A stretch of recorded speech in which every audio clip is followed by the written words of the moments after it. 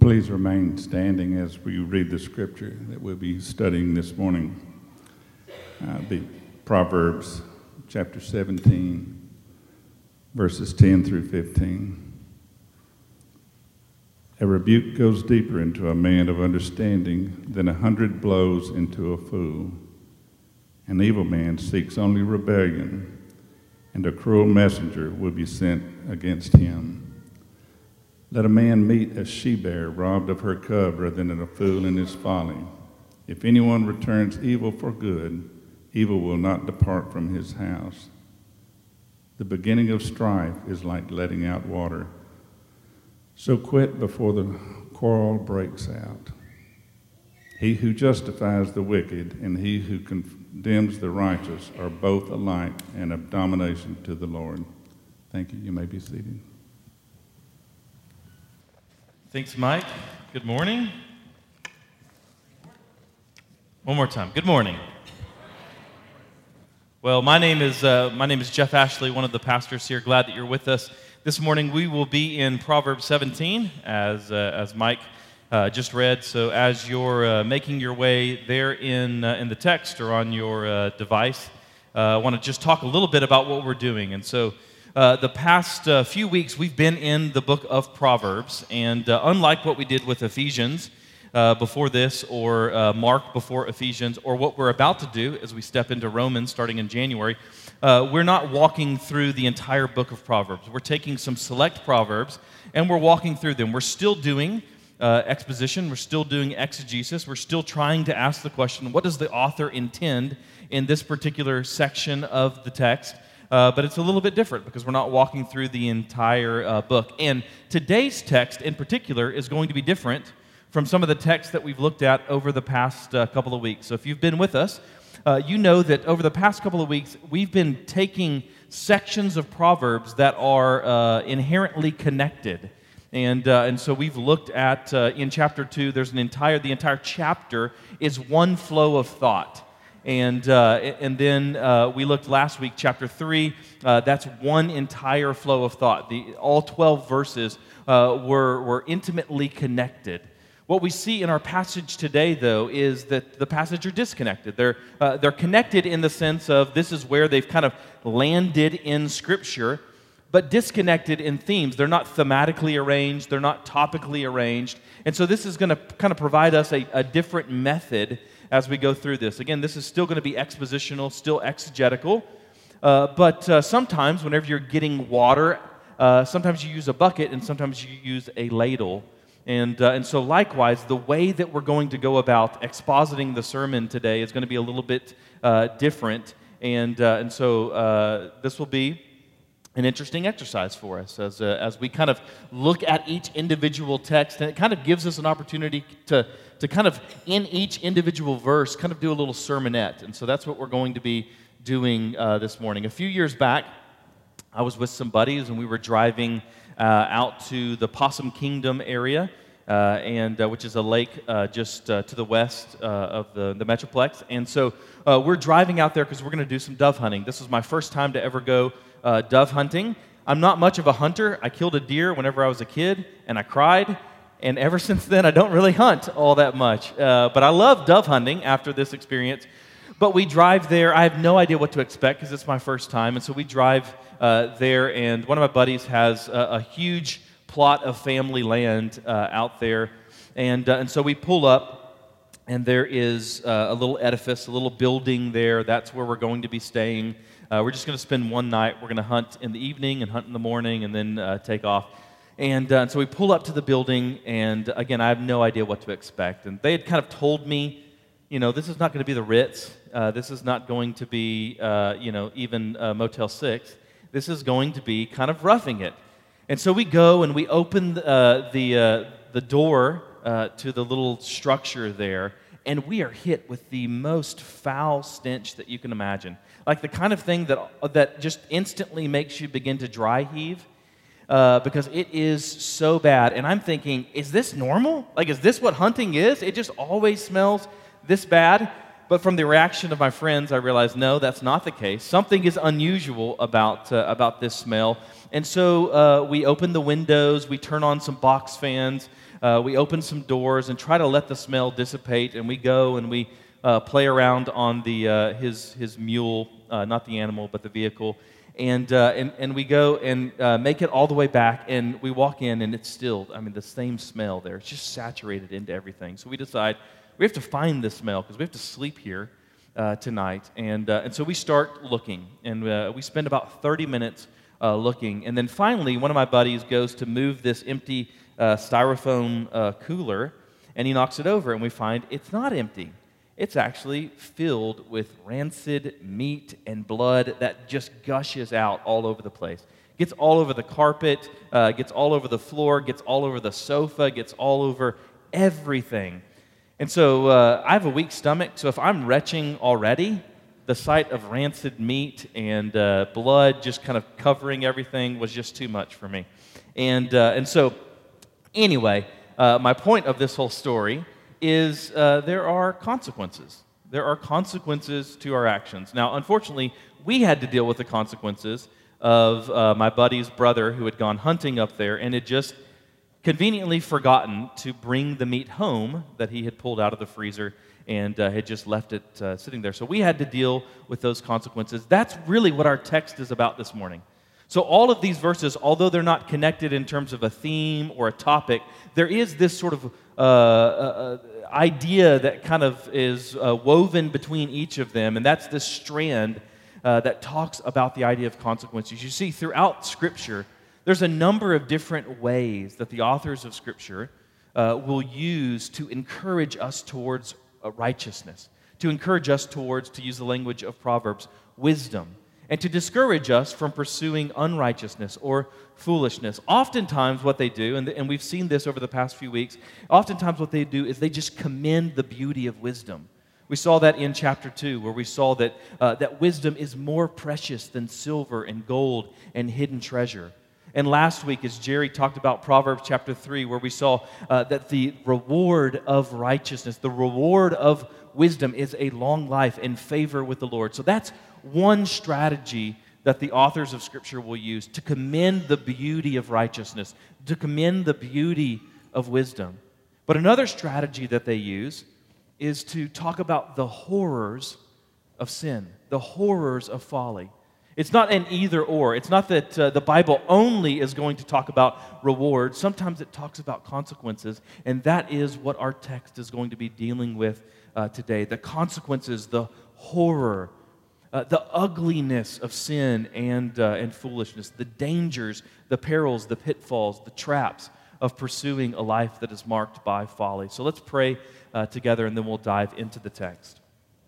I want to just ask that you begin by praying for yourself. Just ask that the Lord would incline your heart to His testimonies and open your eyes to behold wonderful things in His Word, that He would reorient you where you are walking in with presuppositions and assumptions that are incorrect, as all of us are walking into this room, that He would be gracious to you to remove those and remove impediments and obstacles to you participating in our worship together as we hear His Word. And then I would ask that you'd pray that for those around you, your husband, your wife, your children, a friend, a stranger, whoever's around you, just that the Lord would give us this corporate experience of His Word this morning and the ability to listen to it and to not only hear it, but to heed it. And then lastly, that you would pray for me, that the Lord would give me faithfulness and boldness and courage to proclaim His Word as He intended. And so, Father, we are grateful for the opportunity You've given us this morning to gather together as a body and to consider Your Word. I pray that You would use this, Lord, to awaken us, not only to the beauty of Your Son, but to the ugliness and the horror of rejecting Him, not only to the beauty of wisdom, but to the ugliness of foolishness and folly and the consequences and dangers of living a life that is walking down that path. So help us this morning, we ask, because You're a good Father, and so we trust that You desire to give us good gifts, and one of those gifts that You've given us is Your perfect Word. And so help us this morning to understand it and apply it to our lives in Jesus' name. Amen. We'll begin in Proverbs 17, verse 10, which says, "A rebuke goes deeper into a man of understanding than 100 blows into a fool." A rebuke goes deeper into a man of understanding than 100 blows into a fool. So one of the first marks of a fool is that he won't respond to discipline. I don't remember this, but my parents tell me that when I was a kid, it did not matter how many times they spanked me or how hard they spanked me, that I would just I would laugh at them as they were spanking me, which would only then intensify the amount of spankings. That's a fool. That's what a fool does. A fool doesn't respond to rebuke. A fool doesn't respond to discipline. Whereas one of the marks of wisdom is receiving rebuke, correction, and discipline. So you might say, if the pen is mightier than the sword, that for the wise, a word is even more powerful than a whip.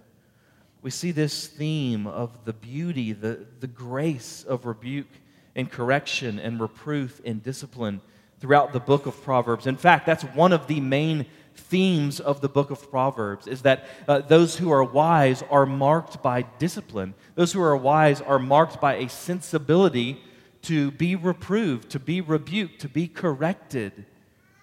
And so we'll look at a few verses that talk about that. Proverbs 13:18.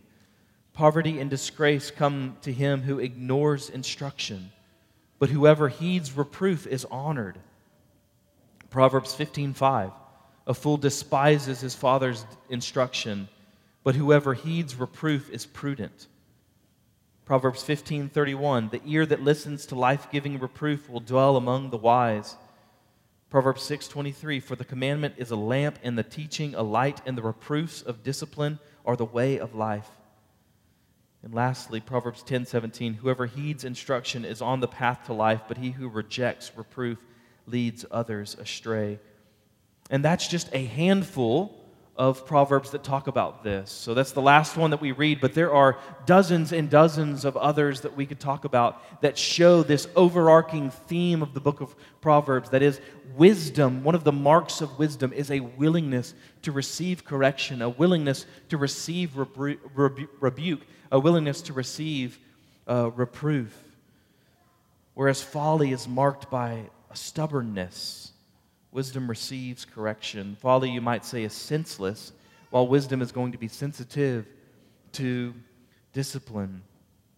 We talked a couple of weeks back, and we said there is something that's even worse than folly, and that is being wise in your own eyes. That is being so hard-headed that you're hard-hearted towards the Lord, so hard-headed and failing to receive rebuke and correction that you grow hard-hearted towards the Lord. And there are so many examples of this pattern that you see throughout Scripture, whereby a wise man will receive correction, but a fool will not.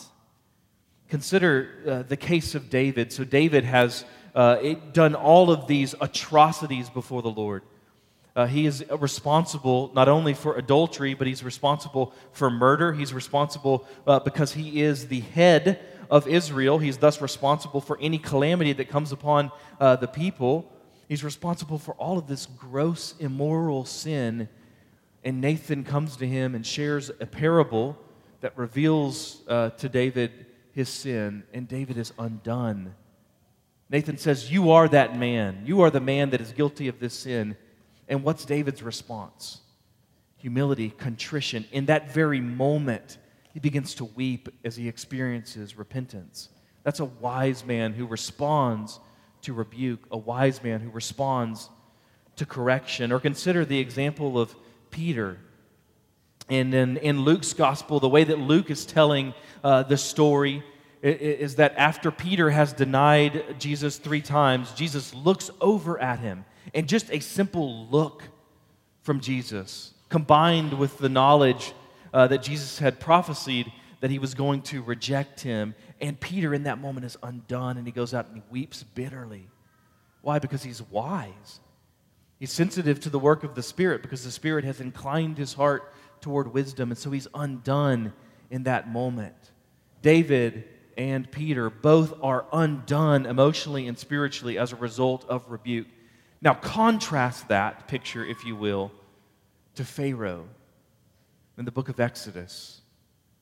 And Pharaoh is not undone, but Pharaoh's kingdom is undone before him.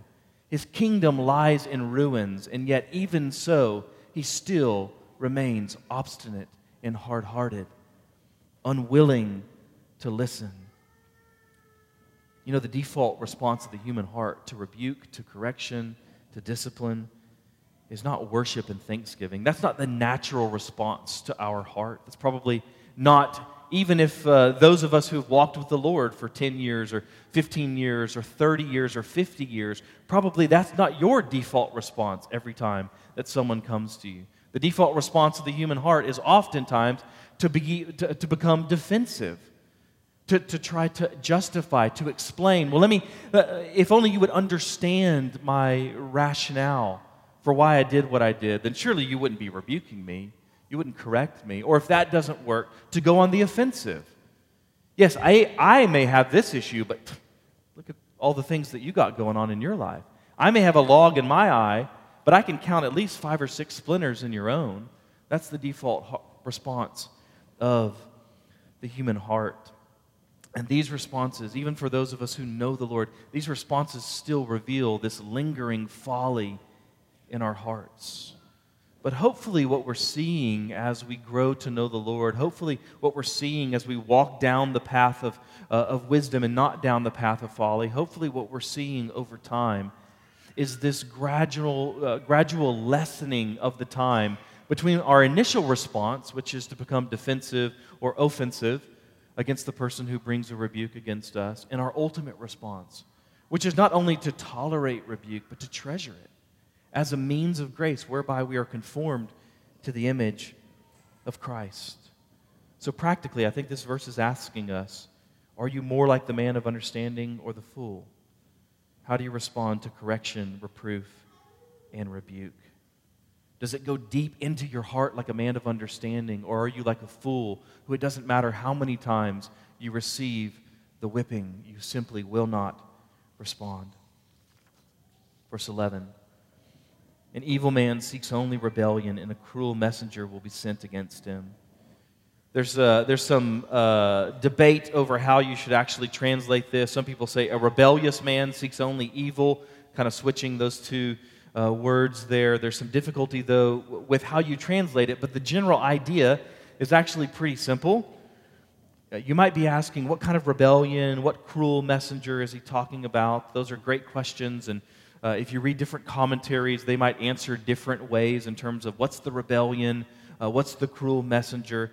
But really the point of Proverbs, as with Jesus' parables, is not to isolate each individual detail and to build an entire sort of theology around that detail, but it's really to see what's the overarching point, or what's the undergirding point here? What's the main idea that the author intends here? And the point of this proverb is, again, that there will be consequences for wickedness and rebellion.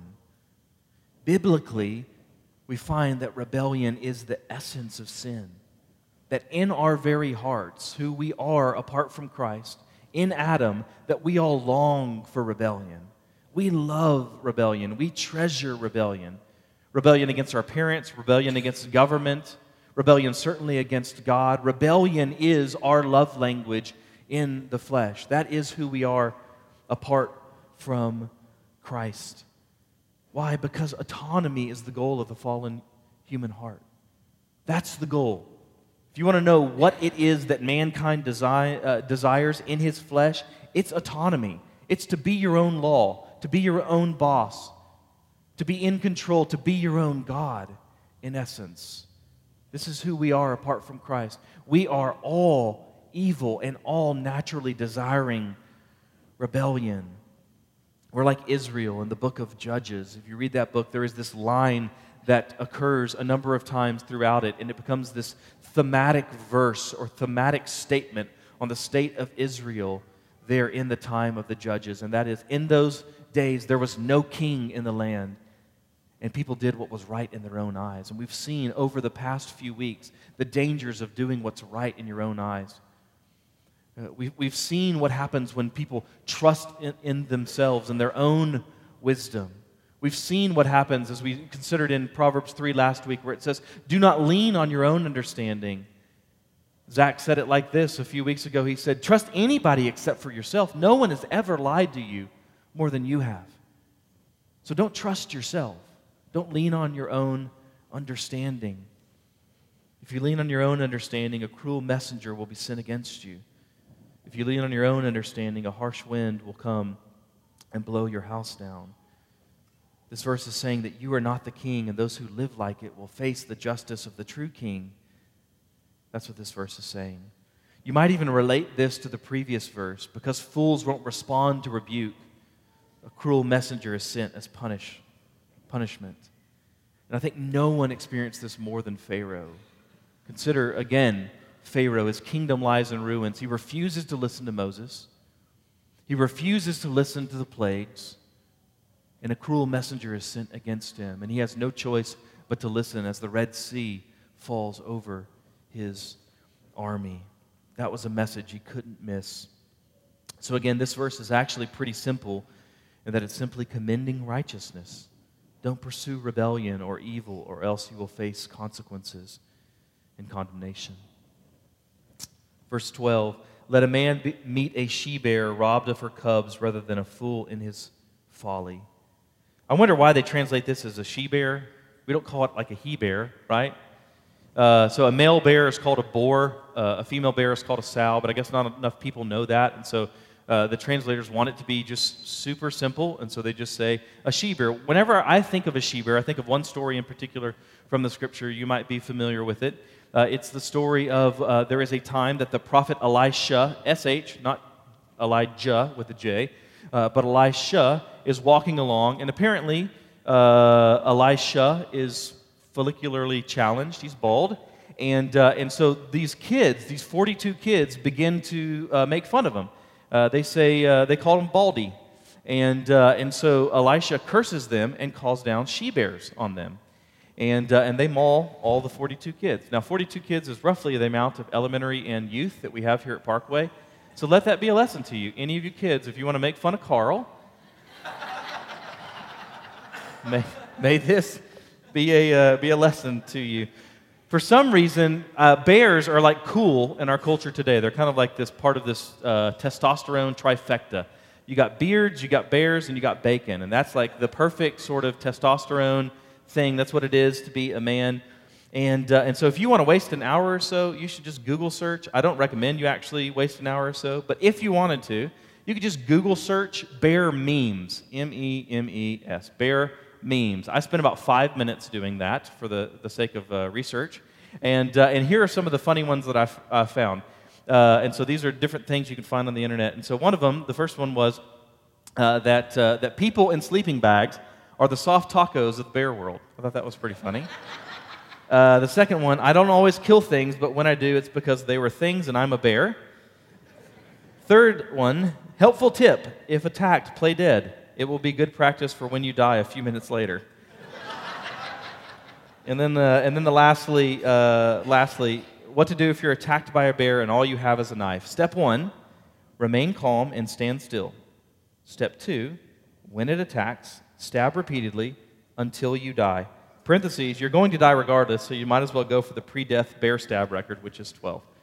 So now, obviously, not all bears are out to kill us, but nevertheless, they can be fierce and ferocious. We even have a saying, don't poke the bear, which they don't say about like llamas or something like that. And so they're known for their ferocity, right? And if you wouldn't want to get between a bear and her cubs, then you wouldn't want to get between a fool and his folly. That's the idea here. A few weeks ago, we saw that a fool is like this person who has been drinking, this drunk person who is just shooting arrows into a crowd.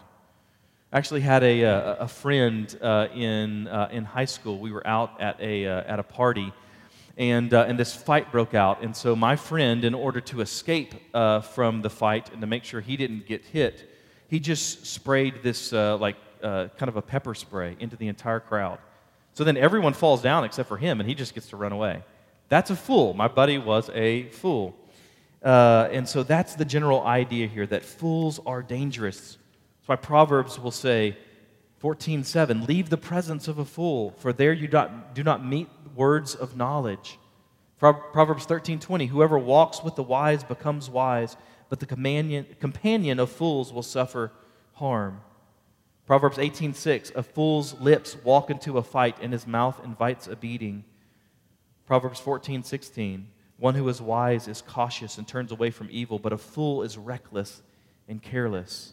Proverbs 21:20, precious treasure and oil are in a wise man's dwelling, but a foolish man devours it.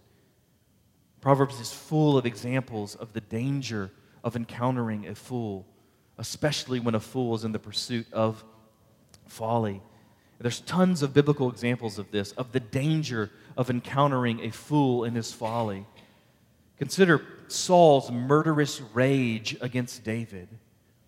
He's so convinced that David is going to steal the kingdom from him that he goes on this rampage against David. Or even his own son, whenever his own son goes and eats of the honey, and Saul makes this foolish, rash vow and oath against him. Or consider the example of Herod's murderous rage, his foolish rage and folly as he goes and seeks to destroy all the infants of Bethlehem. Or the Sanhedrin's foolish rage, murderous intent against Jesus. Saul, Herod, the Sanhedrin, they're all like she-bears. That's what this verse is saying. Fools are dangerous and destructive. That's the point here. So we should avoid fools in their folly. So what does that mean for us today? Great. So we are to avoid fools in their folly. We don't want to encounter them just like we don't want to encounter a she-bear that's been robbed of her cubs. What does that mean for us today? Well, obviously, sometimes you can't avoid a fool's folly. Sometimes you're just walking along and you run upon a bear and then you die, right? There's nothing that you can do about it. Sometimes if you're just in bearatory, that's what I call bear territory, sometimes if you're just in their area, you're going to run upon them. But in general, there are certain things that you can do. If you know that you're going to perhaps have an opportunity to run into a bear, you can carry bear spray. You can make a lot of noise so as to not surprise them. You can have a group of people around you because there's safety in numbers. All of these sorts of ideas. Likewise, certain times you can't avoid a fool in his folly. But in general, there are certain things that we can do, live our lives in such a way as to prevent us from being carried away by a fool and his folly. Now, this doesn't mean, we'll talk about some of these things that we can do, but first, a caveat. This doesn't mean that we avoid fools. That's not what the text is saying. In some sense, if you're lost, you're a fool. The Bible's going to say that. If you don't know Jesus, you don't know wisdom. And if you don't know wisdom, then you are, all you know is folly and foolishness. And so in some sense, we can't avoid fools. You and I are not to avoid fools completely, or else we'd have to go out of the world. No, the same way that you would say that veterinarians or zoologists or something like that need to minister to bears, we would say that we have a responsibility, an obligation to minister to those around us. So the proper response of a Christian to a fool is not to look at them from a distance or to put them behind thick plexiglass or something like that, but to engage them. But we engage them knowing the dangers. The same way that a zoologist or a vet or something like that would know the dangers inherent to working with these massive animals. So what are we to do with this? If what this is saying is not simply that we just circle the wagons and remove fools from our lives completely, what are we to do with this? What are some practical pieces of wisdom that we can take from this? I think of two in particular. First one, I think this tells us to not be seduced by the deception of fools and their folly. Even as we minister to those that are around us that are lost and broken and hurt and foolish, even as we seek to minister to them, we need to avoid becoming one. You ever hear those stories of people who just go and live among the bears? And they're going to die, right? It's just a matter of time. It might be a month. It might be 6 months. It might be 6 years. But at some point, you're living among these animals, they're going to kill you. Likewise, if you begin to take on, if you begin to live like fools live, if you begin to treasure what fools treasure, you will be consumed by folly. So even as we're ministering among the lost and hurt and broken, we're not seduced by the deception of foolishness and folly. Secondly, I think this is saying that we should be alert and careful as we go about life. If you're in the woods and you're in grizzly country, you probably shouldn't be walking around with earbuds, completely oblivious and defenseless to the danger around you. But when it comes to entertainment and spirituality on a spiritual level, don't we often do this very thing? Aren't we in danger of doing this very thing? We watch whatever we want. We listen to whatever we listen to. If you're getting life advice from Oprah or Dr. Phil or anyone with the last name Kardashian or Joel Osteen even, you're just opening yourself up to attack. You're walking through Baratory with earbuds in, blindfolded, with meat just hanging out of your back pocket, just waiting to be consumed. By the way, all of these dangers are why we encourage things like theological equipping here at the church, which is like bear spray, which is like this ability to defend against foolishness, this ability to defend against the schemes of the enemy. That's why we also encourage vibrant, deep, gospel-centered community, whether that's in an actual formal community group or some other means of actually having deep community, not just like cheers, where you just kind of get together with people and you talk about sports and weather and that kind of stuff, but actually where you know each other deeply and intimately, because there's safety in numbers. And it's better to run upon a she-bear than a fool in his folly. Let's look at verse 13. If anyone returns evil for good, evil will not depart from his house. This past week at the Ashley home, our diaper genie apparently ran out of wishes because it no longer trapped the smell that it should trap. And so you have this sort of saturating scent, similar to the rancid meat of my previous story. So we had to move the diaper genie thing out into the garage because there is this tendency of a smell to just kind of linger. Likewise, evil will linger. The proverb is actually pretty straightforward. You reap what you sow. There's a cyclical nature to evil, and like a bad odor, it lingers. There's a saying in the Talmud, which is a collection of Jewish traditions, that goes, "Do not throw a stone into the well whose waters you have drunk." That's the idea here. Don't return evil for good, or else the evil you throw will boomerang back to you. It's not talking about impersonal karma. It's talking about divine justice. Again, I can think of a couple of biblical examples of this as well, both involving King David, one where he is on the good end, and then one when he is on the evil end of it. First, there's an example where he does good to a guy named Nabal, whose name means foolish. And so he does good to Nabal. He helps protect his flocks. David and his men are out in the wilderness, and they help protect his flocks. And then he goes to Nabal, and he asks him a favor, and Nabal says no, and begins to curse David and refuses to help him. David has done him good, and Nabal responds with evil. And we know biblically, Nabal is struck down. Evil does not depart from his house. There is a consequence whenever he returns the good that David has done with evil. There's another example, though, where David is not on the good end of it. Uriah has done nothing but good to David, to the king and to the kingdom.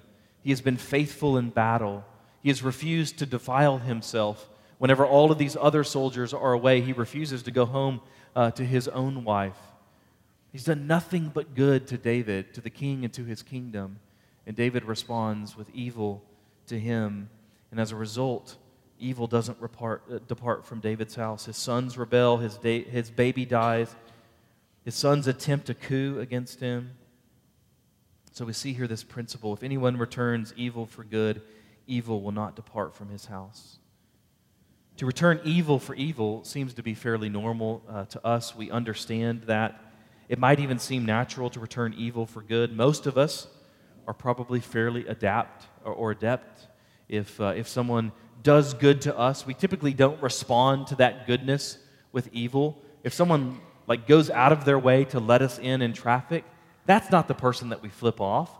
That's not the person that we try to cut off, right? That's the person, we typically are nice to those people, right? We typically respond to good with good. Jesus even talks about that in the Sermon on the Mount. He says, what good is it to love those who love you? Do not even pagans do the same? This tends to be just the way that we are. We respond to good with good, and yet we shouldn't let ourselves off the hook so quickly. Think about all the examples in your life where you might be guilty of this. The words that you speak against your boss, who's done good for you in hiring you, the words that you speak against your spouse in secret, the words that you speak against your in-laws, and on you could go. Or every one of us has probably been on the opposite end of that, where we've done good towards someone and they've responded to our good with evil. If you're a parent, you could probably say amen to that. You've experienced that, right? So every one of us has experienced this, and every one of us is guilty of doing this on a spiritual level. Is that not the essence of what sin is? God has only and always done good to us, and the response of the human heart is evil. God has only done good toward us, and we always respond by mocking His goodness and doing evil. And yet, in His grace, God doesn't cause us to reap what we sow. He does not curse us with the promise that evil will not depart from our house. God's response for His children when they do evil in response to His goodness, the way God responds, is that He returns good for our evil and welcomes us into His house. Let's look at verse 14. The beginning of strife is like letting out water, so quit before the quarrel breaks out. A few years ago, Casey and I were having a very meaningful, romantic New Year's Eve. We were at home just watching a movie. And it was about 11:30 or so, which was actually pretty late. I didn't think I would actually make it all the way to the new year. But we were up late at night, and about 11:30 or so, we hear this loud crash in the garage. Now, don't think like a creak or a pop or some of the other sort of noises that you might typically hear at your house. Don't even think like a trash can being blown over or something like that. I mean, we heard a crash that was so loud that I could only assume someone's breaking into the garage. I always assume that, by the way, when I hear even the lesser noises. But this actually was somewhat justified. And so I go and I grab a flashlight and I grab a weapon and I go out into the garage and I look, and I don't have to look long whenever all of a sudden I see this 4-foot hole in the ceiling where the ceiling has caved in and there's sheetrock all over my wife's car. Apparently, a couple of days prior to that, some people had come and were working on our air conditioner, and they'd forgot to replace the pan, the drip pan, and so it had just been dripping for days until eventually it just broke through. Kind of reminds me of what's going on right there, if you haven't noticed. By the way, I think tomorrow they start on the roof, fingers crossed, and so we should have that fixed pretty soon. But that's the idea here of this proverb. Like a leaking roof, an argument builds and builds until it bursts, and then it's too late. Like the illustration you've probably heard before of trying to get toothpaste back into a tube. So the author is saying, let it go. Quit before it breaks out. Find and fix the leaf before your roof caves in. I love Proverbs 19:11. I think this is good life advice for us that is so countercultural today. Proverbs 19:11 says, good sense makes one slow to anger, and it is his glory to overlook an offense. Now, that's not saying that every offense should be overlooked, but it's saying in general we should have a tendency, a disposition of the heart that is willing to overlook the vast majority of little offenses against us. There are certainly times where it's worth it to have strife and conflict. There are things worth dying for. There's things worth fighting for. Absolutely, that is true. But laundry and traffic and dinner and those kinds of things aren't. I would wager that the bulk of our arguments, as we talked about a few weeks ago, or a couple of months ago now, in the book of Ephesians, where it says, be angry and do not sin. And we talked about the difference between righteous anger and unrighteous anger. I would wager that the vast majority of us, the anger that we experience is not righteous anger. It's not righteous indignation.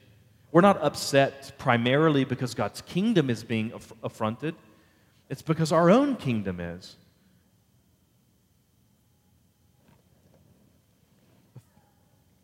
A few months ago, we talked about the biggest argument that Casey and I had ever had. We talked about it was over the air conditioner. She wanted it warmer during the winter.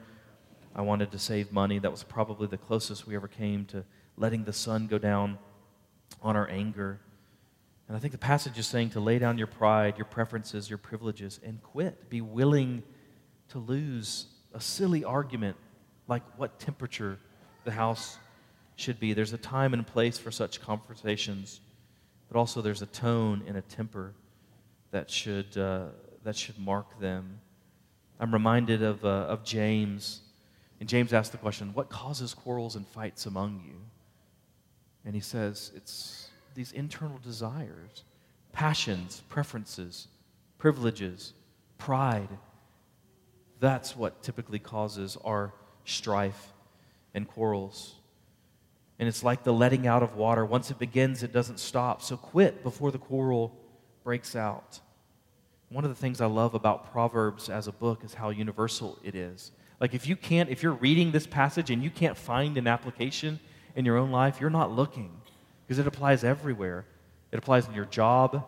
It applies in your marriage. It applies in the way that you relate to your in-laws, the way that you relate to your children. It applies to your homeowners association. I mean, on and on you could go with all the different places where this might apply. It reminds me of the New Testament. Paul's writing about lawsuits among believers, and he says, why not rather be wronged? Why not rather be cheated? Again, that doesn't mean it's always best to just drop an argument. Some arguments are worth having. Some fights are worth fighting. But it does mean that our hearts should be marked by humility and patience and a willingness to find and fix the leak before it costs us dearly. Let's look at our final verse, verse 15. He who justifies the wicked and he who condemns the righteous are both alike an abomination to the Lord. We'll camp out on this one a little bit longer than the others. So I want you to imagine something. Imagine that you're a judge on a hypothetical case. All right, don't think of O.J. Simpson or Amanda Knox or the Scranton Strangler or something else you might have a formed, if not informed, opinion on. This is just purely hypothetical, and you have a choice. All right, you have a choice, but you only have two options. These are your two options. One is you could either potentially convict somebody who's innocent, or you can potentially let somebody go who's guilty. Those are your only two options. You can't actually get it right. Your only two options are you potentially convict the innocent or you acquit the guilty. Which would you choose? Most of us tend to default toward one end of the spectrum or the other. We choose the lesser of two evils, if you will. The American legal system, some of you know this, was originally founded in such a way as to give a preference toward one of those at the expense of the other. And so the American legal system was founded in light of kind of post-Enlightenment tradition. That includes guys like Voltaire, who wrote, "It's better to risk saving a guilty man than to condemn an innocent one." And so they've said, we would rather allow a guilty person to go free than to lock up an innocent person. That's where our legal system has landed historically. That's why we're familiar with terms like preponderance of evidence and innocent until proven guilty and beyond a reasonable doubt. Whether you watched L.A. Law or Law and Order or Matlock or whatever it is, you know these phrases. They're kind of part of our vernacular, our cultural understanding, our cultural conversation on the topic. That's where our legal system has landed. But our culture is far different from the courtroom. And I think there's been a swing of the pendulum, if you will, toward preferring the possibility of potentially allowing the guilty to go free to allowing in our current cultural climate the possibility that we might actually convict the innocent. There seems to be, if you read Facebook and Twitter and the news and those sorts of things, there seems to be this movement away from innocent until proven guilty to guilty until proven innocent. It seems to be this swinging of the pendulum where it doesn't really matter whether someone is guilty or not. Facts and truth are now incidental and inconvenient. By the way, I think this is really interesting. As an aside, this willingness to condemn the innocent, this swinging of the pendulum over here, is really ironic because in doing this thing, in being willing to condemn the innocent, you're also then doing the very thing you're trying to avoid. Because in condemning the innocent, you also condone the guilty. So think of Joseph and Potiphar's wife, right? If you convict Joseph for assaulting Potiphar's wife, what does that mean about the one who is truly guilty in the story? She goes free. So if you condemn the innocent, you also oftentimes condone the guilty. If you convict Dr. Richard Kimball from The Fugitive, the one-armed man is free, right? Nobody's out there looking for him. And so the irony of our current situation is even in swinging the pendulum, we don't avoid what we're trying to avoid. It's illogical. So some default on one end of the spectrum while others hang out on the other, but according to this verse, neither is good. Both to justify the wicked and to condemn the righteous, both of those alike are an abomination to the Lord. And so this passage, I don't think for us could be any more relevant than it is today. Read the news, check out social media, you'll see how pertinent this is. Ezekiel Elliott right now sitting out for 6 weeks, maybe guilty, maybe not, I don't know, but he's sitting out. Making a Murderer and the Serial podcast, if you follow those, they've ignited this firestorm of conversation, really calling into question both of these guys' guilt. And so either they are criminals who are justly getting what they deserve as they sit in prison, or they are these innocent pawns of a system that has failed them. And this is everywhere in our culture. Remember what Zach talked about a few weeks ago. He talked about the fact that we have taken objective truth off the throne and we've replaced it with subjective feelings. It's called existentialism. And so what now sits on the throne, what now is able to render judgment is not what's actually true necessarily. It's the way I feel. It's the way I think. It's my opinions. It's my preferences. It's my biases or presuppositions. And so to kind of illustrate this point, I'm gonna mention a couple of topics, and they're kind of infringe a little bit on some red and blue party lines. And my goal is not to be political. We don't preach politics from the pulpit, but we do preach the gospel of the kingdom. And the gospel of the kingdom includes subjects that even infringe upon politics. And so we're going to be faithful to try to talk about some of those things. If the goal of preaching is to bring all of God's word to bear on all of life, then we have to talk about even some things that are somewhat spicy and politically charged. And so let me begin with police shootings. Again, controversial and spicy. Have there been unjustified shootings? Undoubtedly. I say this with my brother-in-law is a SWAT officer down in Houston, and he would be the first to admit some shootings aren't justified. But have there also been justified shootings? Absolutely. It's always tragic. You ask a police officer this, he'll be the first to tell you, it's always tragic when someone is shot. There's never a question. Is that a tragedy? Absolutely. But that doesn't mean that it's always unjustified. That doesn't mean that there's never a warrant for such a thing. The problem is when people who have no ability how to assess the difference between what is justified and unjustified begin to assess and to critique and to pass judgment on something that they're honestly not fit to judge. See, I think what's happened is we've become this post-fact society where justice is all the rage, but without any idea of really what justice actually entails, what that word actually means. And as a result, we're in danger of potentially committing an actual justice in response to the appearance of another. But logically, just thinking about this logically, you cannot know whether or not something is justified unless you know whether or not something is just. And you can't know whether or not something is just unless you know what is the truth. And you can't know the truth without the facts, which are neither inconsequential nor inconvenient. Or more recently, moving on from police shootings, more recently into allegations of abuse. Every day for the past few weeks, there have been reports against celebrities and politicians, and on. I have no doubt that some of them are true. Maybe even most of them, maybe even all of them. But I don't know that, and that's the point. We've become this society that is so quick to risk potentially ruining somebody's life on the basis of an accusation. I'm not implying that any of the recent allegations are false. Far from it. I'm implying that our cultural climate and our methodology for arriving at the truth is broken.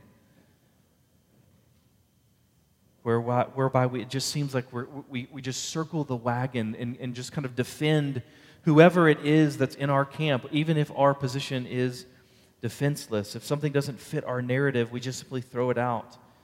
We want to go skip the investigation and the trial and go straight to the sentencing. But I think biblically, if we are to do what this passage is telling us to do and fighting for justice, I think the Bible is telling us we should be fighting for truth. Because there's no justice apart from truth. Does anybody remember Snopes.com? Snopes.com is the site that you would go to when your uncle would email you saying that the deposed Nigerian prince wanted to give him millions of dollars. And so you would send him a link to Snopes.com that would say, "This is an urban legend. Please stop sending me these email forwards." In a sense, that's what Christians are to be. We are to be Snopes.com. We are to be the Mythbusters. We are to be out there as voices for truth, not simply the voices of opinions and preferences and those sorts of things, because the church is the pillar and the buttress of the truth. So where true, and undoubtedly some of these accusations are absolutely true, where true, these abuses are gross and immoral, and there should be absolutely severe consequences. Those who are truly abused should be comforted, they should be heard, they should be believed. But the problem is that not all who claim abuse are abused, and that makes things unfortunate and messy. And in such cases, for the accused to face consequences is also gross and immoral. See, it feels right to simply say that we should always believe the accuser. I know someone who said at a church conference, you should never question. When there's an allegation of abuse in the church, you absolutely should never question it. And part of me absolutely sympathizes with that statement. I can't imagine adding to the shame and humiliation and the pain of being abused, adding to that the shame and humiliation and pain of not being believed. I can't even imagine that. But at the same time, I know for a fact that there are false allegations that are made. And if this is true, if there's no follow-up, if there's no questioning, if there's nothing like that, then when Potiphar's wife says that Joseph assaulted her, you just throw him in prison. Or when two women both tell Solomon that the baby is hers, you just cut it in half or give it to whoever speaks first or the loudest. But that's not the way the Bible tells us to make decisions. We don't simply listen to whoever speaks first or the loudest, because God cares deeply for justice. Deuteronomy 25:1, if there is a dispute between men and they come into court and the judges decide between them, acquitting the innocent and condemning the guilty, that's the goal, that you actually assess the truth and you do your best to actually decide who is actually innocent and who is actually guilty, and there is a differentiation between the two. Or Proverbs 24:24, whoever says to the wicked, you are in the right, will be cursed by people, abhorred by nations. Or Proverbs 18:5, it is not good to be partial to the wicked or to deprive the righteous of justice. Or Isaiah 5:20 through 23, woe to those who call evil good and good evil, who put darkness for light and light for darkness, who put bitter for sweet and sweet for bitter. Woe to those who are wise in their own eyes and shrewd in their own sight. Woe to those who are heroes at drinking wine and valiant men in mixing strong drink, who acquit the guilty for a bribe and deprive the innocent of his right. So all of these verses are saying that God is deeply concerned with justice. But what is justice? Biblically, there's a standard for justice, and that is truth, fact, that which actually corresponds to reality, not feelings, not emotions, not prejudices or bias or opinions or political party or preferences. Justice is not something that is subjective, it is objective. It's grounded in this objective reality, that is, whatever corresponds to reality. That's why God appoints elders in Israel, and He gives instructions in the law to help assess the truth. He says there must be multiple witnesses, and that the witnesses can't be biased, and whoever hears the case can't be biased. So, biblically, we see that God is not in favor of the accuser or in favor of the accused in all cases. God is in favor of the truth. He's not on the side of the accuser. He's not on the side of the accused. He's on the side of whichever is the actual truth. And that means that if we're going to mirror him, if we're going to image him, if we're going to be conformed to his image and act like him and be holy as he is holy and understand truth like he does, then we have to be willing to question and critique both sides. Even the side of our own party, even the side of our own narrative. You have to judge a shooting on the actual circumstances. You have to be willing to absolutely critique the accused abusers, but also abusive accusers. But none of us, nobody wants to critique both sides because then nobody likes you. Right? You're not friends with either side if you are willing to critique both sides of an argument. So let me be clear, absolutely. Unjustified shootings are an abomination. Absolutely, clearly. Sexual or physical or any other form of abuse is an abomination. If there were a stronger word than abomination, I would use it. I don't know of a stronger one, though. Those things are an abomination, but so are false accusations against an officer or a coworker or an ex-girlfriend or a boyfriend or whatever it might be. Those are also abominations. They're horrid, they're gross, they're immoral and sinful. And we as Christians should be outraged at any and all injustice that we see in society around us. Not just the type of injustice that fits whatever our narrative is. We should be outraged by unjustified shootings. We should be outraged by abuse. But we should also be outraged at those who would resist lawful arrest. We should be outraged by those who would force an officer's hand. So the question is, are we as outraged at both sides? Or are we willing to kind of make peace with one injustice in order to continue our war against another injustice? Biblically, we can't rob Peter to pay Paul by committing one injustice to atone for the other. And we can't allow our feelings to object to the facts. And I think if this stings any of us in any place, it should. It should hurt, like discipline does. It's hard work for a parent to allow their child to continue to cry it out as they learn how to go to sleep. Likewise, it's hard work for us, it's discipline for us to not listen to our feelings, to ignore our feelings when they're screaming out something that is objectively false. So in light of this, I want to just give us some practical admonitions, since the book of Proverbs is this profoundly practical book. One in particular, and that is in hearing any accusation or considering any alleged injustice, we should be hungry for and thus humbly seek the truth while withholding judgment. That is absolutely difficult to do, nearly impossible for us. But truth and justice biblically demand that we ask questions and gather the facts while being wary of our feelings. In other words, we can't be rash, we can't be foolish.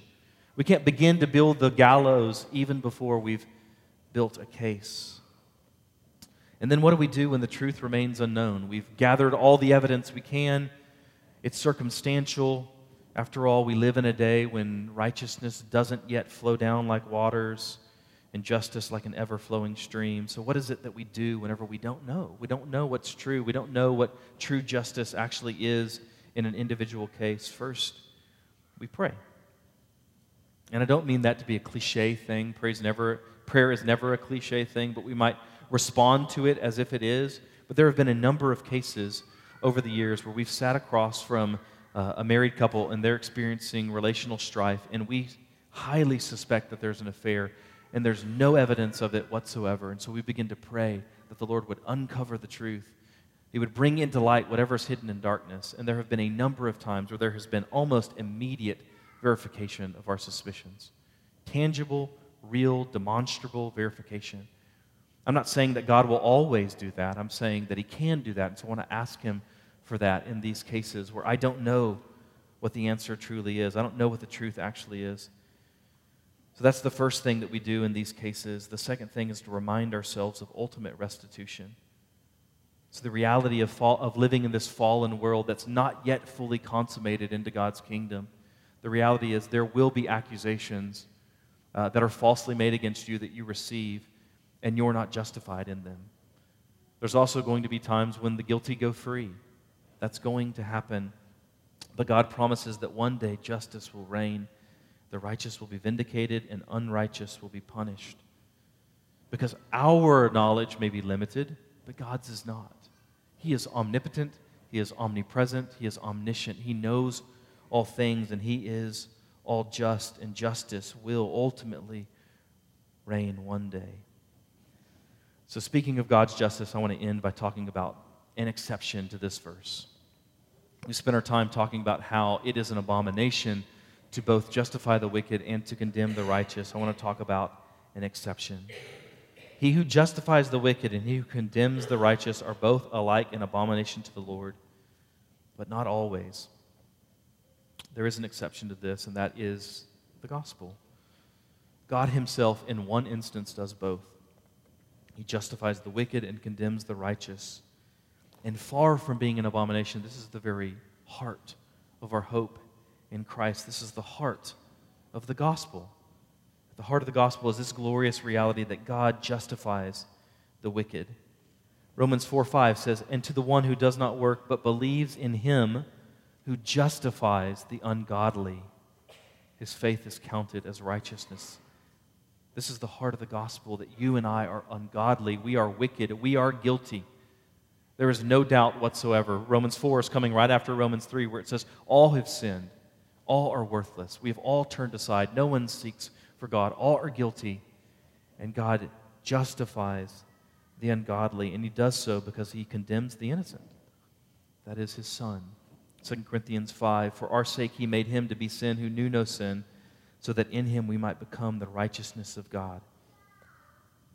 So the heart of the gospel is this reality, that in order to justify His evil enemies, God the Father was willing to condemn His innocent Son. And how is that fair or just? How is that not an abomination? This verse says that in general that's an abomination. How is that not an abomination? Well, I want us to think just briefly, why is it that condemning the innocent or condoning the guilty would be an abomination in most cases? Why is it? Because it mocks the law. It mocks the lawgiver. It threatens the community. If you allow a serial killer to go free, then other people are in danger of being killed. All of these things are results, reasons why it's an abomination to justify the wicked and to condemn the righteous. And yet at the cross of Christ does none of these things. It doesn't mock the law or the lawgiver. It magnifies His mercy. It doesn't threaten the covenant community. In fact, it actually creates the covenant community. That's the hope and heart of the gospel, that we were ungodly, we were wicked, we were unrighteous, and God took it upon Himself to justify us, to pardon us, to forgive us by sacrificing His own Son. And so if we love and trust Jesus, this is not an abomination. This is our boast and hope in Christ. So as we go to the table in communion here in a moment, we go with this expectation and hope in light of these truths. So let's pray, and then we'll come together to the table knowing that it is the only place where the justification of the wicked and the condemnation of the righteous is a good and beautiful thing. Let's pray. Father, I thank You for Your word. I thank You for where it does sting, where it does press upon our presuppositions, our assumptions, where it pulls us against the current of culture and drags us into the conversation of Your kingdom and into a deeper form of wisdom than we might initially imagine. And I pray that You would help us, Lord, that You would make us a people who walk in wisdom, who boast in wisdom, who love wisdom, who treasure wisdom, and people who treasure truth and justice and all of these sorts of things. And so, as we considered all of these different topics in our sermon this morning, Lord, would You seal them on our hearts and make us live in light of who You revealed Yourself to be. And so help us, we ask in Jesus' name. Amen.